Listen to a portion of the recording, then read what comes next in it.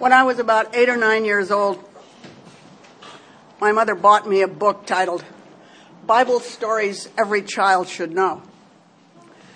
This is a long time ago, during what we called the Depression.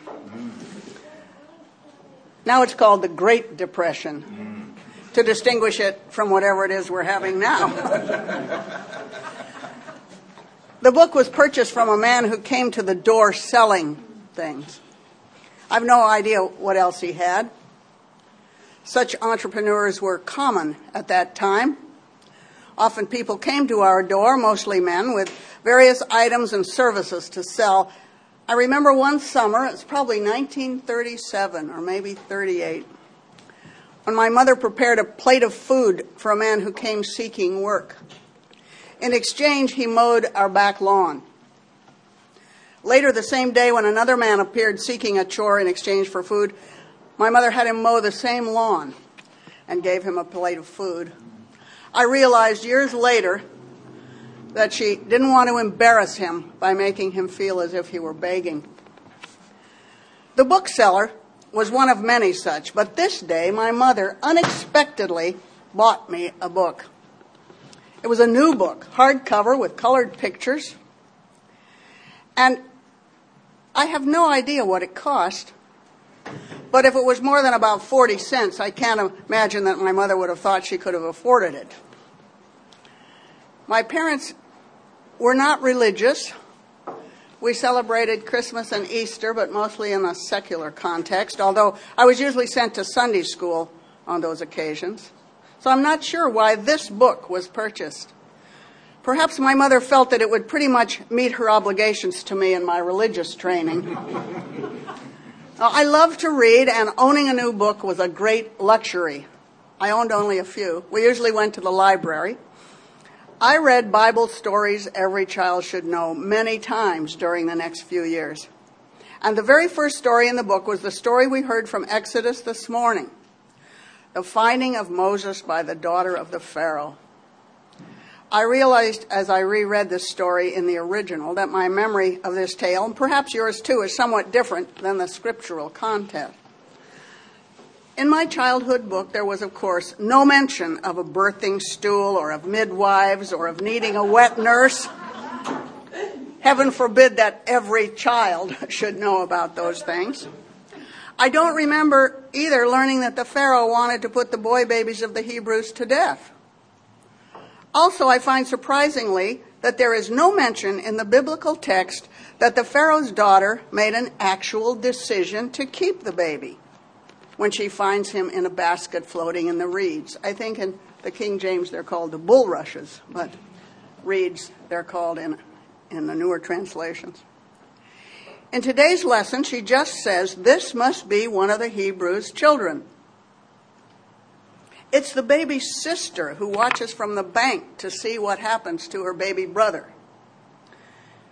I wondered if this was Miriam, who later goes with Moses and Aaron when they cross the Red Sea, lead the people out of Egypt, but she's not named here. It's this sister of the baby who rushes out to say to the Pharaoh's daughter, "Shall I go and get you a nurse from the Hebrew women?" That the Pharaoh's daughter says yes is not necessarily the answer we might expect, given the situation. In fact, there are many unanswered questions in this story.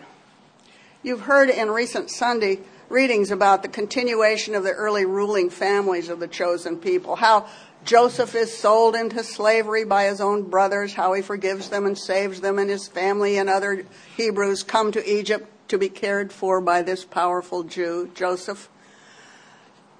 As the unlikely and frequently dysfunctional line continues, we hear now that the Hebrews thrive in Egypt and multiply, which is, of course, what God told them to do. And even a declaration to destroy the newborn boys can't be enforced.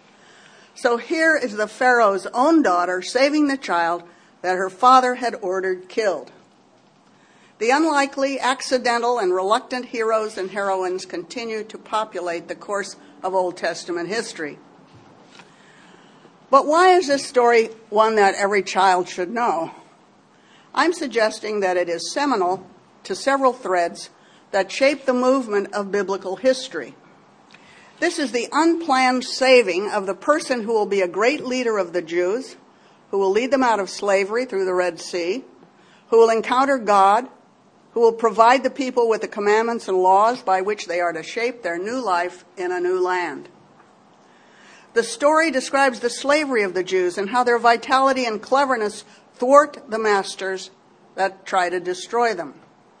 The story offers another example of how chance and compassion can overcome power and official statutes.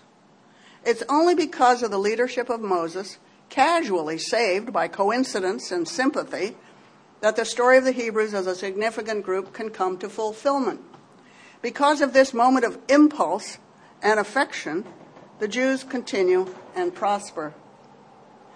These Jews are freed from slavery by Moses so that, as the line of history and narrative unfolds, the Messiah can appear. And we hear of that moment of revelation in today's gospel when Peter acknowledges that Jesus is the Messiah and Jesus validates that insight.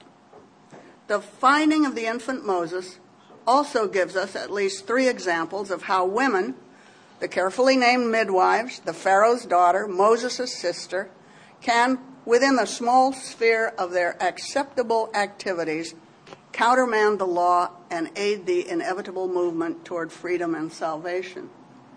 It's a remarkable literary achievement, among other things. When we think of the Holy Scripture as a whole, we're often frustrated, maybe even confused about just what the line of events can be leading to. The book contains so many diverse plots and characters, and these often countermand and contradict each other.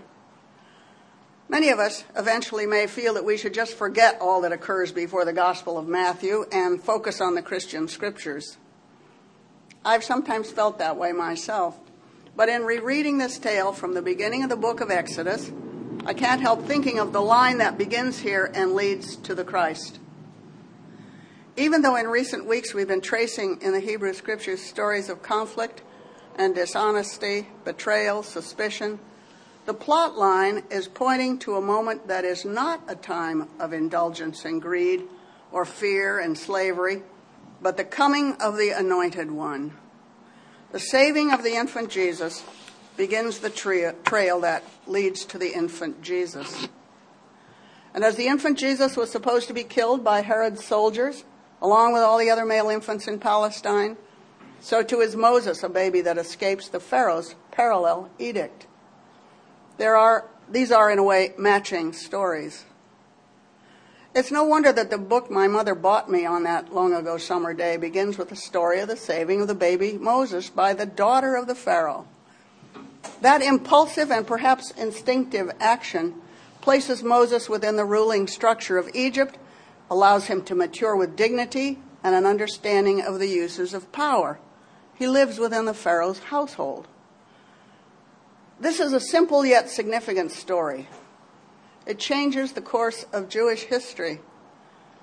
Indeed, it may be said to create Jewish history.